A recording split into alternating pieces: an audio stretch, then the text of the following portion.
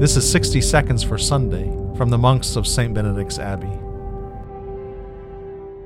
Now, in the story in the gospel today, Jesus tells the parable of the tax collector and the sinner, both in the temple, both quote unquote praying to the Lord.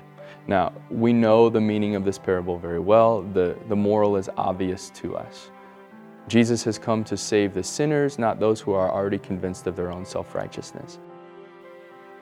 Can you imagine Matthew's listening to this parable and remembering the mercy of God, that while he was still collecting taxes and still betraying his own native Jewish people, he hears Jesus repeat these words of mercy?